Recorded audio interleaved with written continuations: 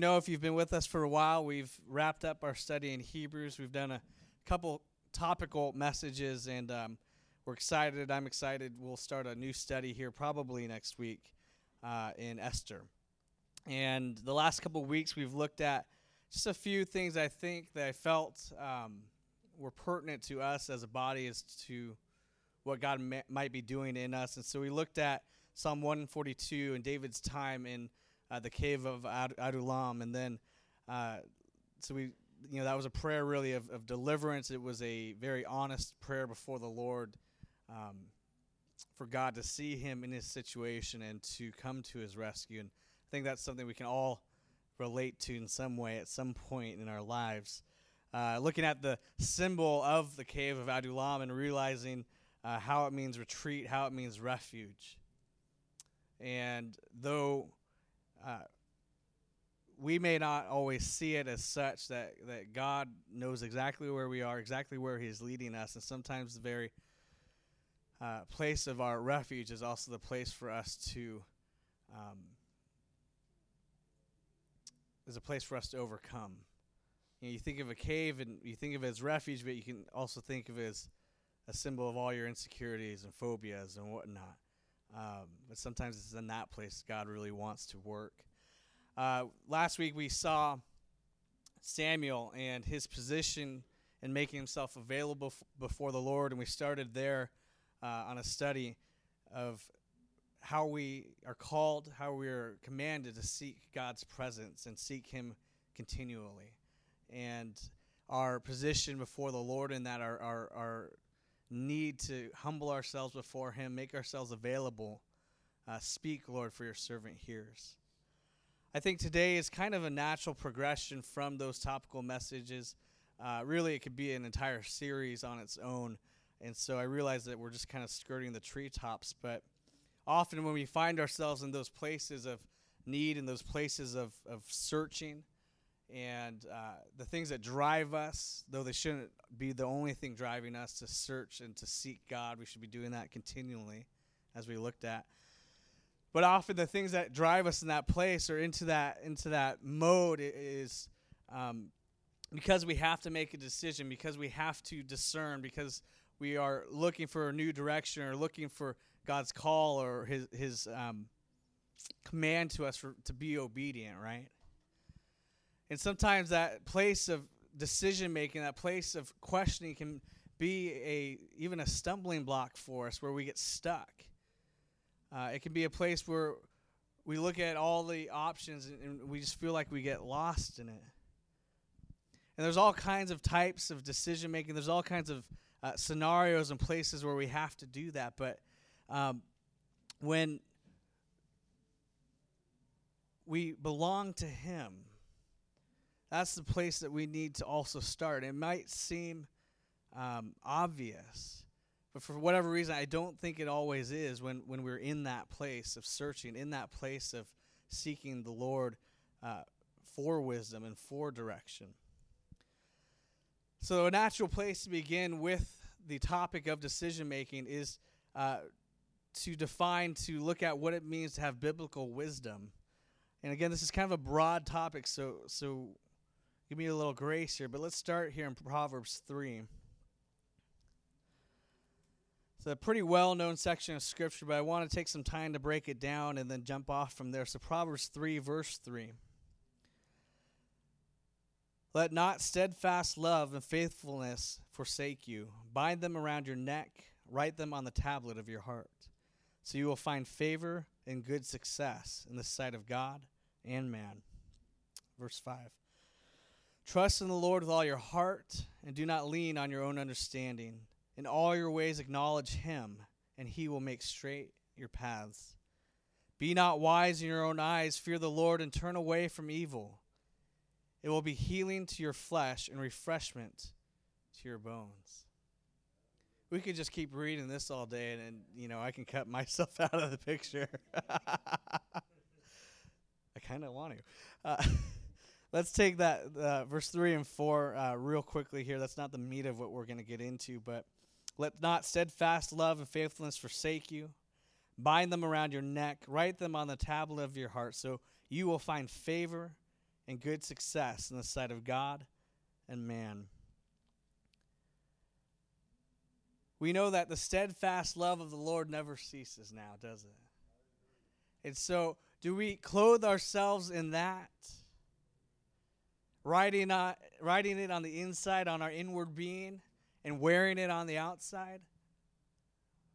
Or is that something that's hard for us? Maybe hard for us to receive, maybe hard for us to give and to display. The wise man, as we know, as Proverbs is talking about, the wise man says, "Let not steadfast love and faithfulness forsake you, but bind them around your neck and write them on the tablet of your heart." Remember that our faithfulness is predicated not on our own ability, our own strength, but is on God and the trust we have in Him, His faithfulness to us. And so even though we're in the Old Testament, we can realize that with what we were talking about today, it's very much still in the framework of Christ's work on the cross for you and for me. The fact that when we study the Word, when we study this wisdom literature, it's still talking about a covenant-keeping God. And that with the sacrifice of Jesus Christ on the cross, our acceptance of that sacrifice for us, we enter, He gives us access to the throne of God within the new covenant of Jesus Christ. And so as a covenant people, as covenant believers, we receive that steadfast love of the Lord. We engage and realize and learn, probably the depth of which we will never fully understand until we get to heaven, but we learn His faithfulness. Because He is faithful, we can be faithful to Him. It says, "Remember them always. Bind them around your neck, write them on the tablet of your heart, so you will find favor and good success in the sight of God and man." See, the things that are good for us in the framework of Christianity before the Lord are also good for us before man. Now, on one hand, we know that persecution will come. But on the other hand, God can still give us favor in a way that glorifies Him and brings about and furthers His kingdom. It's a different kind of favor, isn't it? I think we often think of favor, especially in our culture and in our cultural Christianity, we limit the idea of favor as to something that benefits us financially or benefits us in stature, benefits us in some way that is not necessarily benefiting to the kingdom. But as believers, we realize that we are part of that covenant, that we are under that umbrella, and so what benefits us ought to benefit the kingdom because we are believers, because we are a part of that kingdom, because He's building that kingdom in us. And so as we write those things, as we write steadfast love and faithfulness in the tablet of our heart, as we wear that around our neck to display to this world, we should find favor and good success in the sight of God and man. One point to make as we study this proverb, as you study on your own the Proverbs, I think one way you can attack it, one way you can filter it and let the Lord lead you in is there are maxims and there are promises. A promise is something that God is going to give us and keep and fulfill as a part of the covenant. The maxims that we find in Proverbs and other books are things that are prescriptions, but they are not guarantees necessarily. So as we live rightly before the Lord, we'll find favor and success. That is a maxim, but it's not necessarily the outcome in 100% of cases. Does that make sense? It's still the way to live. It's still the right way to approach God. It's still biblical wisdom. But again, we realize that we are doing it under the umbrella of the covenant. We are doing it for His kingdom's sake, not our own. And so the outcome for our life is subordinate to the outcome for the kingdom. Amen? Amen? Amen. So if we struggle, if we find ourselves in dire straits, but we know we've been obedient. We know we've been right before the Lord. That is not a verdict or a judgment of failure.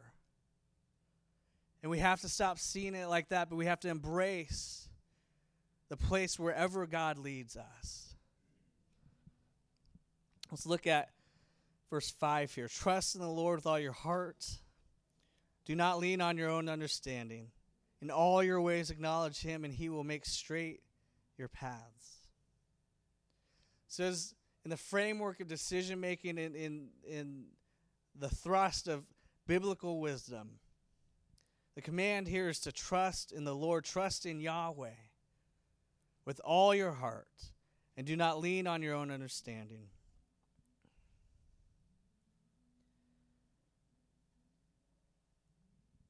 Realize here that Solomon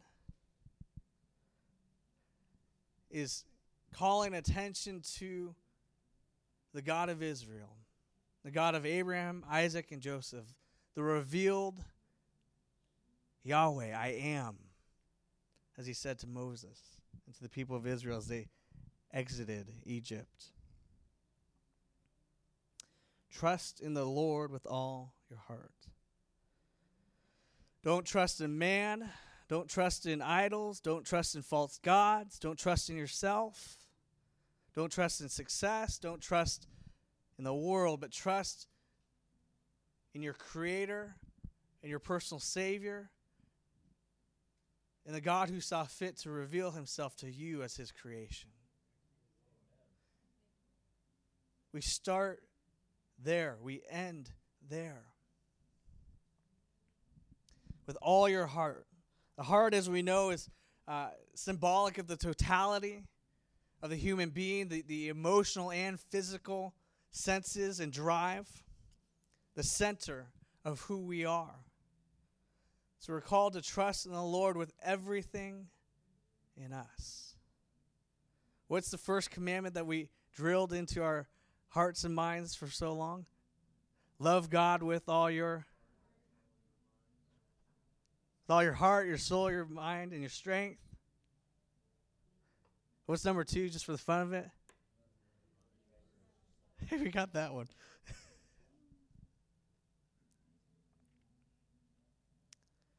Now think about this.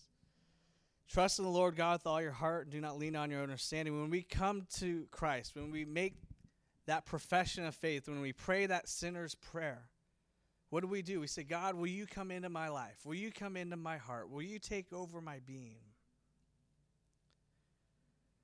I think that's probably, I think a lot of us think of that as the end and not the beginning. See, we then have to live out that profession of faith. We need to live out that request before God. And that ends up being a lot of what we kick against, a lot of what we struggle with is that consuming of ourselves by the Holy Spirit to refine us, to make us into his image and likeness. I think once we've been saved, once we've made that profession to God, our future decisions, our future choices that we make are a real litmus test. They reveal just how much we've allowed that prayer, we've allowed that profession to take hold in our lives. I'm not talking about waxing and waning from salvation, but the fact that when we surrender to God, we are surrendering our entire being, our whole hearts. And yet often in our struggle, often in the places where we find ourselves in a valley or a desert place and needing to make decisions, that highlights just how much we've surrendered. If we make decisions for ourselves, or if we make decisions in our own self-interest, or we make them for where God is leading us. It says, do not lean on your own understanding. We need to realize and keep in mind that in and of ourselves, apart from God, our heart is deceitfully wicked. It says that over and over in the Word of God. That apart from God, there's not a whole lot of good choices to be made.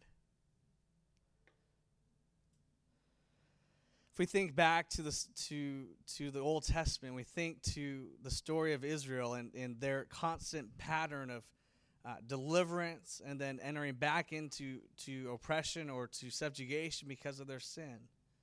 It's because they constantly did what was right in their own eyes, that they would turn from God, that they, despite the wonders, despite the miracles, despite God's deliverance and the freedom he would bring for a time, that they would enter back in to sin because they had a divided heart.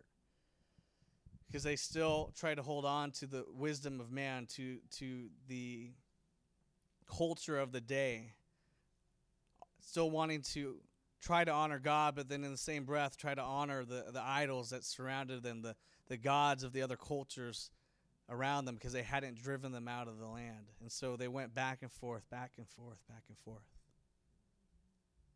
They leaned on their own understanding. They leaned on the culture and fad and trend of the day. And they found themselves in this perpetual cycle of judgment for their sin. Trust in the Lord with all your heart and do not lean on your own understanding. I think that same cycle, that same pattern that Israel faced is not foreign to us. I think it is very much still prevalent in Christianity today. I'm not talking about the magazine. I just went, phew. That's okay. That's okay.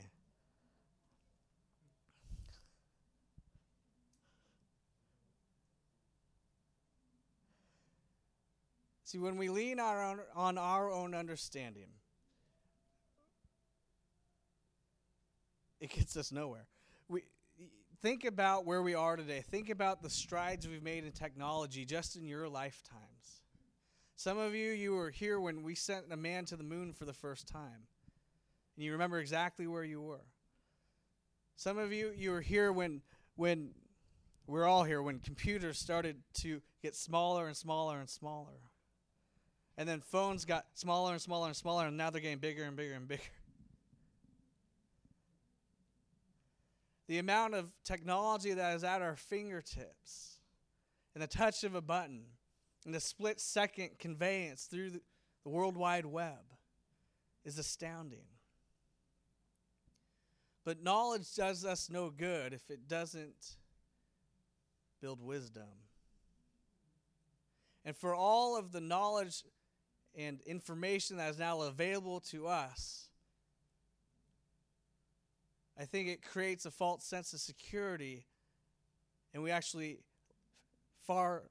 lack far more wisdom than we ever have needed before, that we have ever lacked before. Because there's a pride in that attainment, in that sense of owning knowledge, leaning on our own understanding, and it leads to a pride that separates us from God. It makes it difficult for the bearer of that knowledge to turn and surrender to God. And it leads to godlessness in our community and in our culture. I'm not saying don't become educated. I'm not saying don't learn. But if we pride ourselves, if we value those things more than we value biblical wisdom, more than we value the knowledge that God gives, more than we study the Word of God, then we are putting ourselves at great detriment. So we see, trust in the Lord with all our heart. Do not lean on our own understanding. In all your ways acknowledge Him, and He will make straight your paths. What does it mean to acknowledge Him? I think in a way, ultimately it comes back to glorifying Him, but I think on the simple level, it really just means acknowledge Him. God, I want you in my family.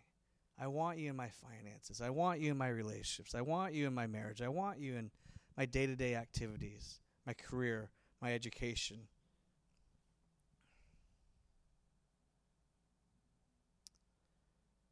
I think some of us are content to acknowledge Him when we're in church, to acknowledge him when we read the Bible, to acknowledge him when we pray.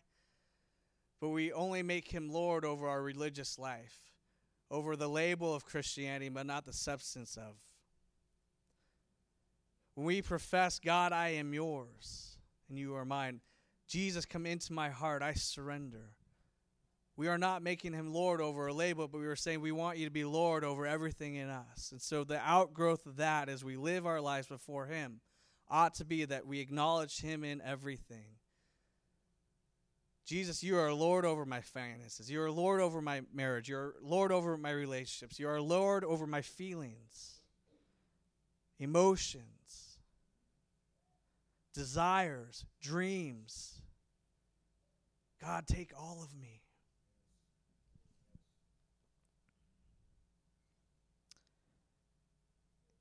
And the result, he will make straight your paths. God will honor that heart, honor that position before him. And the path, the call, the course that we are on is made straight. Not necessarily made easy, but made clear. To sum up these verses to 5 and 6, I think the way to boil it down is this, is that we are called to trust him exclusively. So, God, I trust you and you alone.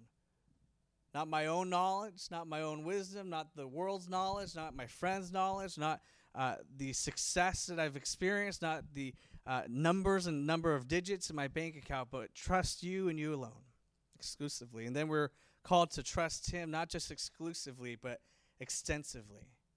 In everything that we are, everything that we have, everything that we engage in. Make him Lord over everything. See, the key, we'll get to 7 and 8 here, but the key to making godly decisions, to having godly discernment. And again, it might seem obvious or might be one of those no-duh things, but I don't think I've written on my hand in about 10 years. But as we were singing and worshiping, as we were praying, God kind of helped boil it down for me. We have so many competing interests. We have so many sources of information and influences in our lives that we don't even realize. Just on your way to church, you probably saw 5 or 6 billboards that told you what to do or what you needed to buy. If you go on your iPad or your phone and you go to a website, there's probably 10 advertisements there, all telling you what you need, who you are, who you need to become, what you need to do to be successful. And when we find ourselves in the valley of decision, when we find ourselves at a crossroads and we're looking to God, the place we need to start is to realize that we are his and no others. We need to realize that we belong to him.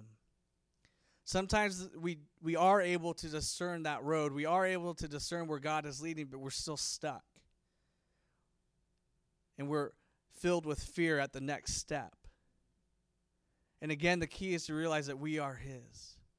If you think about your workplace and decisions that come up, often you can find a sense of relief when you are making a decision, but ultimately it's your boss's decision, right? And so you're making it under their umbrella, and so despite you making the right or wrong choice, it ultimately reflects on their ability to execute or their ability to see something through. And so the responsibility primarily lies on them. If we realize that we are his, we still have a duty and a call to honor him, to seek his will, to obey him. But we can begin to let go of fear. We can begin to let go of that anxiety and realizing that ultimately we are his and we are held in his hands. And so even the decision we make is held by him. And even the choice that we make when we're seeking him, we put him in control then. We put him as God and Lord. And so we can let go of that anxiety. We can let go of that worry. We can let go of that fear. Now, if you're making the wrong choice in rebellion, that's a whole other story. But verse 7, be not wise in your own eyes. Fear the Lord and turn away from evil. Verse 8, it will be healing to your flesh and refreshment to your bones. Be not wise in your own eyes. Fear the Lord. Turn away from evil. It will be healing to your flesh, refreshment to your bones.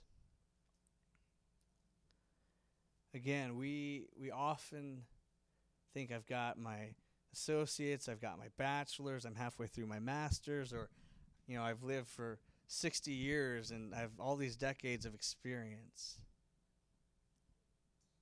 None of that matters in the context of seeking God and biblical wisdom and leaning on Him and not our own understanding, trusting in Him and not our own wisdom. We all think we're wise in our own eyes. Adolescents growing up, we knew what was right? We knew our parents were wrong. We knew our mentors were wrong. We knew our teachers were wrong.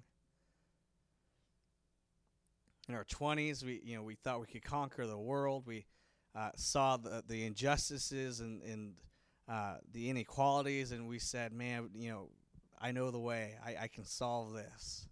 That idealism that comes in that age. Not that that's wrong, but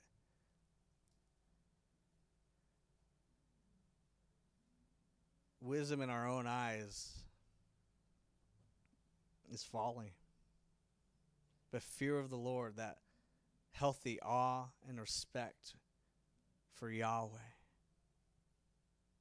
the God who sees fit through His Son to impart His own character, His holiness to us. He holds the world. He holds us. He then, as we are obedient, is leading us. As we turn away from evil, as we turn away from sin, it says it will be healing to your flesh and refreshment to your bones. I think often, just like the Israelites, we make peace with evil. We allow it to stand nearby. We allow it to camp next to us. But the call throughout Proverbs is to completely disassociate from it, to rid ourselves of any remnant of evil in our lives, any remnant of sin in our lives. That's part of the sanctification process. It's part of the Holy Spirit working in us. That's another topic for another day, but if we seek godly wisdom, if we want Him in the middle of our decisions, in the middle of our becoming more and more obedient to Him, sin will hold us back. Evil will hold us back. There's just no way around it. So that's biblical wisdom. I want to take a little bit of time. We'll go a little bit faster now that we've set that foundation, but we're going to talk about discernment now and decision-making itself. And there's all kinds of decisions to be made. There's all kinds of areas where we need discernment, isn't there? And often I think that's probably one of the more frequent questions is how do I know the voice of God? Or how do I know that that's God? Or how do I know that that's biblical? Discernment at its core is the ability to identify truth and the ability to identify error or wrong or whatever you want to call it. The ability to discern what is of God and what is not. And as we looked at in Hebrews 5:14, you don't have to go there, but solid food is for the mature, for those who have their powers of discernment trained by constant practice to distinguish good from evil. So on one hand, it's something that's built up. We'll get back to that. I think another way to think of discernment is the ability to think biblically. So let's look at 1 Thessalonians 5:21. 5:21 and 22. Paul says, test everything, hold fast to what is good, abstain from every form of evil. So there we have it again, to abstain or disassociate from evil, to hold fast to what is good. Who do we know is good? Jesus. And test everything. That testing of everything is part of that discernment and decision-making process. And then we hold on to what is good. So the key to walking obediently, the key to biblical or godly decision-making is to have discernment in all things, in every area of our life, to test everything, and then to hold on to what is good and to let go and abstain from what is evil.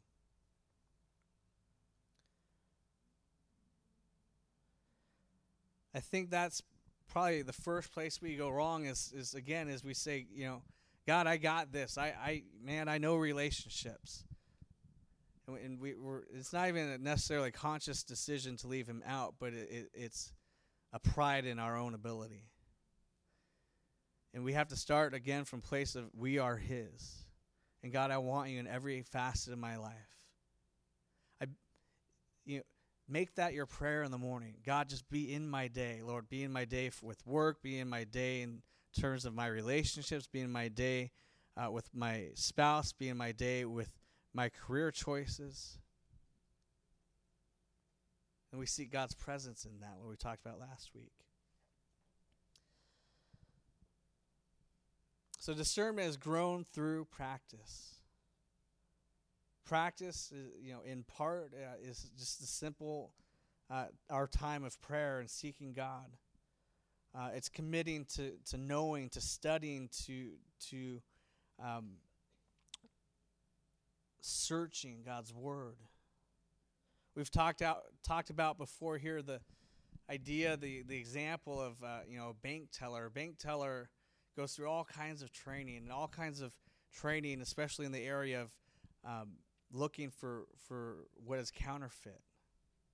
And man, they know right away. But the way they are trained isn't by showing them the 300 different ways that people make counterfeit money, but it's showing them all the intricacies and all the details of the real thing.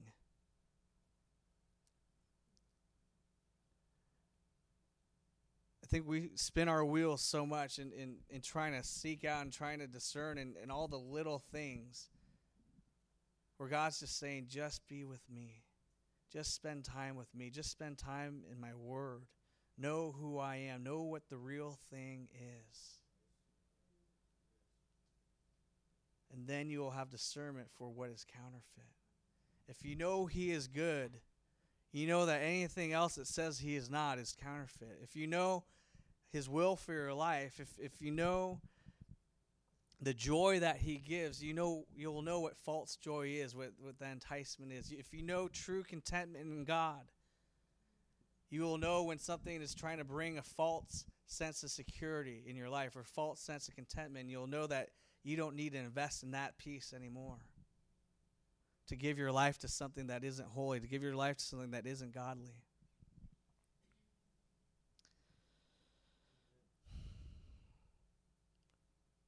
You know what the key to discernment is? Is to submit ourselves to God. So basic.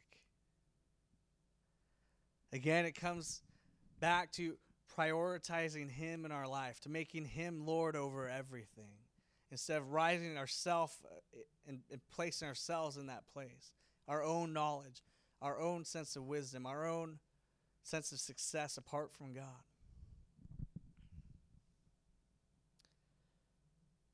So as we surrender, as we submit to the work of the Holy Spirit in our lives, as we study his word and we practice it, we will grow in our discernment. And that discernment leads to spiritual maturity.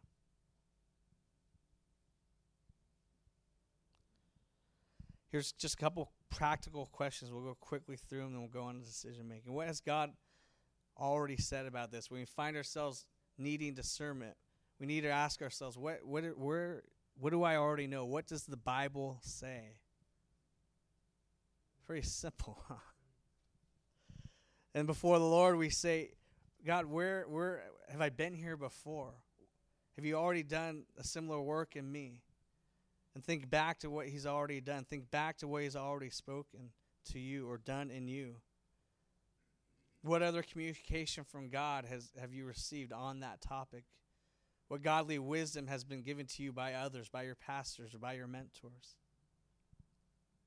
Another question you ask is, what I'm thinking or feeling, is it coming from me or is it coming from God? And that can be a little bit harder, and that might be where we get confused. But what it requires, again, is that submission, is that brutal honesty before the Lord in your prayer time. It requires us to begin to sort out emotions and sort out feelings and thoughts versus what God has said. And then a third question that's good is what is it leading me to? Is it leading me toward righteousness? Is it leading me towards closeness with God? Is it leading me to a ministry opportunity? Or is it leading me to building his kingdom? Or is it leading to my own self-gratification? Or is it leading to my own benefit but selfishly?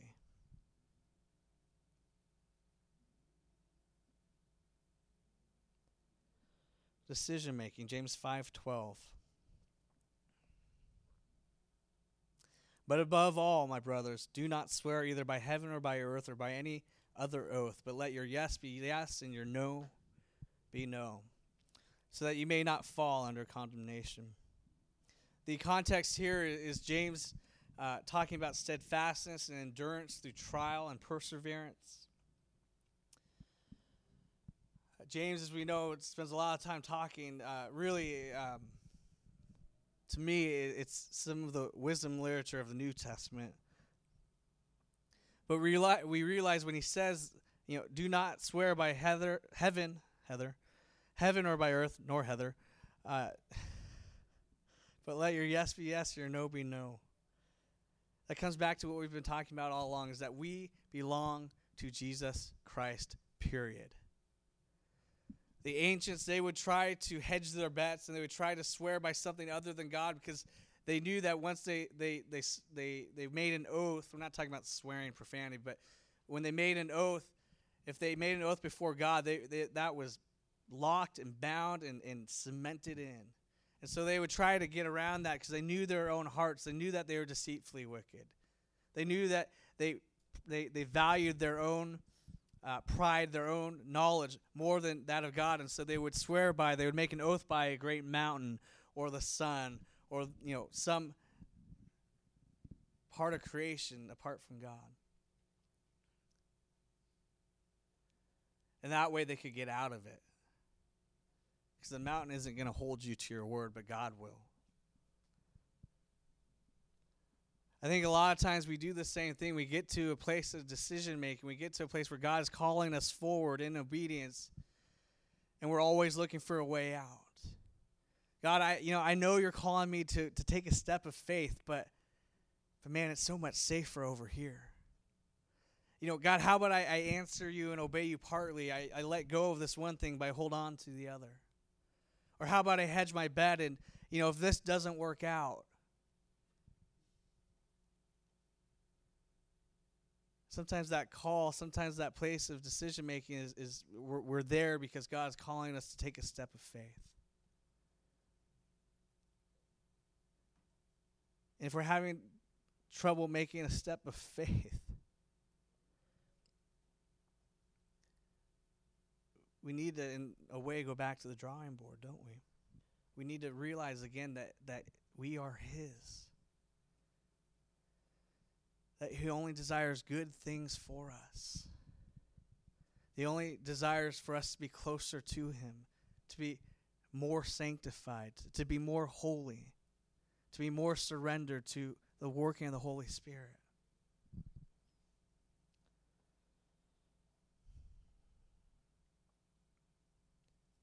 We've committed our life to Jesus. We have received the benefit of the covenant. He has committed Himself to us. So let our yes be yes and our no be no. Paul says we press on toward the mark. We strive and we strain toward that goal that God's put before us, not tentatively. And, God, I know I'll get there eventually, but, I want to stop at this water station, and, man, that souvenir looks great. But we're in a race. Real quickly here, Nehemiah. We studied Nehemiah a while back. If you go there on your own, you can see a pattern in his decision making. It's fruitful for us. We see that he sent and sought word of the situation. Remember, he was in, I think it was the winter palace of King, help me, Darius.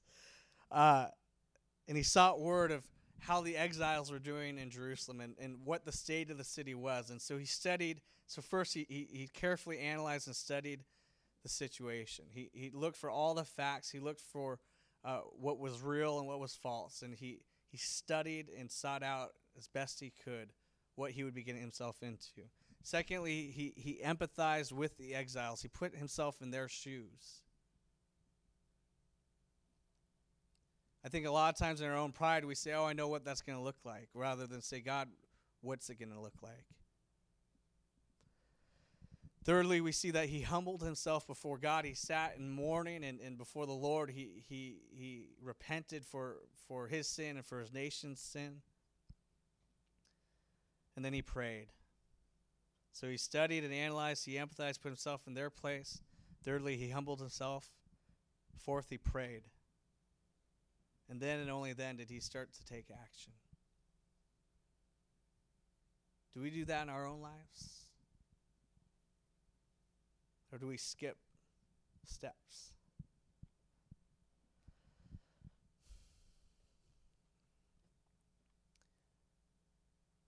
Wherever you're at this morning, whatever God's going to call you to next or bring you to next, if you are a believer and you call yourself Christian and you've been in that place for a while, one thing to remember is that very likely God brought you to that place to begin with. And so if he's calling you on, or if he's calling you deeper, or if he's calling you to take a step of faith, you're not starting from ground zero. You're not starting from an unknown, but you're starting from a place where you were obedient before. And I think that helps us in realizing, God, let me be obedient again. Thank you that I realize you've brought me here, and now that time is over. That whatever you're doing in me, even though I don't see it yet, that you're bringing that to completion, that you're starting a new thing. I think a lot of times we want to hold on to that place because we've grown comfortable, because we've grown familiar. And we need to realize that it was even in that place that God brought us to from another. Now he's calling us onward.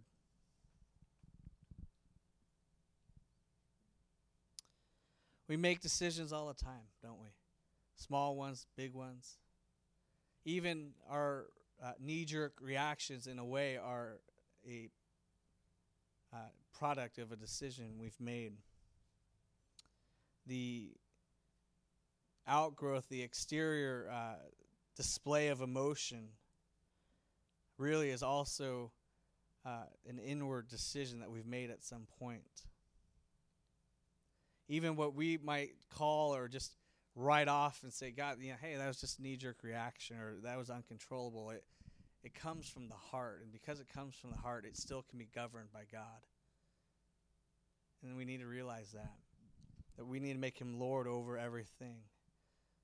That when our heart and our entirety is entrusted in him, that we will grow in all those things, even our emotional response and actions. And that's important to realize. So when we're making decisions, when we are looking for discernment, when we are wanting to grow, we need to submit ourselves to God. We need to make him Lord over everything, our relationships, our finances, our career, our marriage, our family.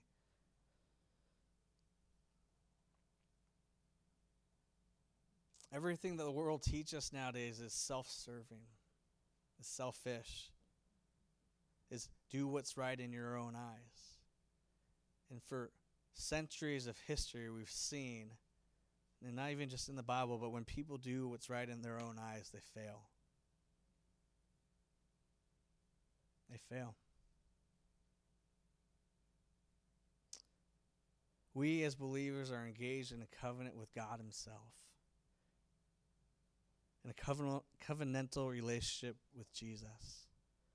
He's paid for our sins in full so that we can have a relationship with the Father through Jesus the Son. Having paid for our sins in full, Jesus has fully committed himself to us. We need to make sure to do the same. Wisdom, then, godly decision-making, godly living, is to trust and obey him more and more. To stop doing what's right in our own eyes, to stop leaning on our own understanding.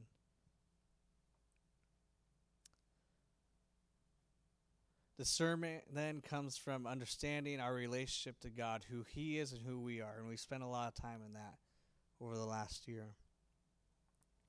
It's recognizing truth and error. It's recognizing what's biblical, what is godly. And then when we make that decision, when we step out in faith, we do it with our whole heart.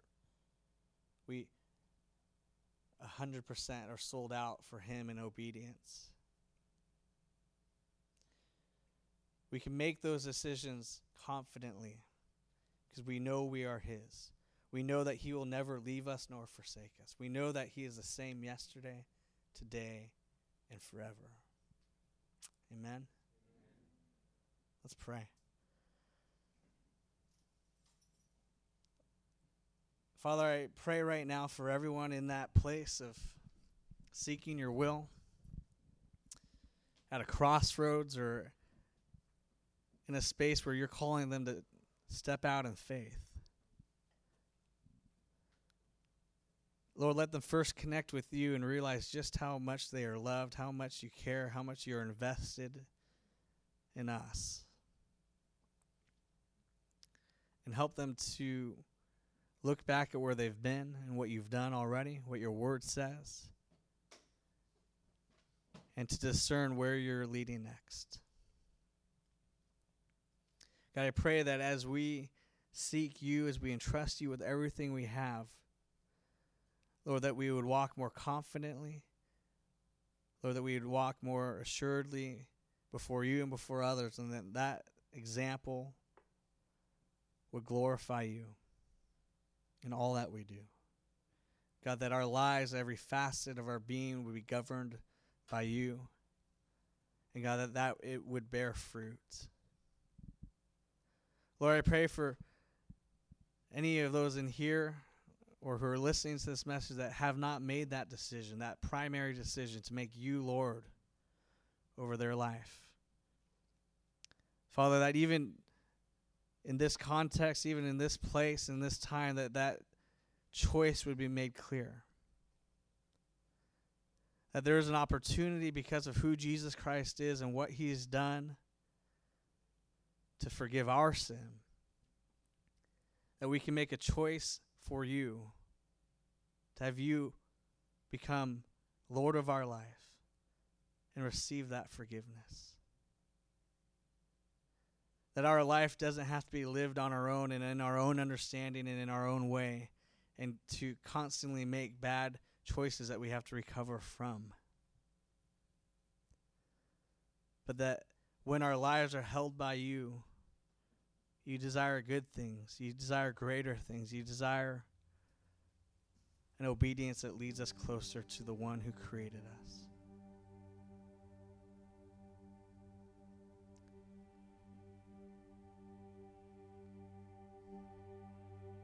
Jesus, I pray just your covering over this message, your covering over this body of believers. Lord, that your word would saturate our hearts. Lord, that you would speak and communicate where man's words have failed, where my words have failed. Lord, we know that you search the inward. Lord, may we search the inward as well. And stop looking to others, stop looking to pop culture, stop looking to the wisdom of this world. But to lock our eyes on you and you alone. Let's stand and sing and worship as we prepare ourselves for communion.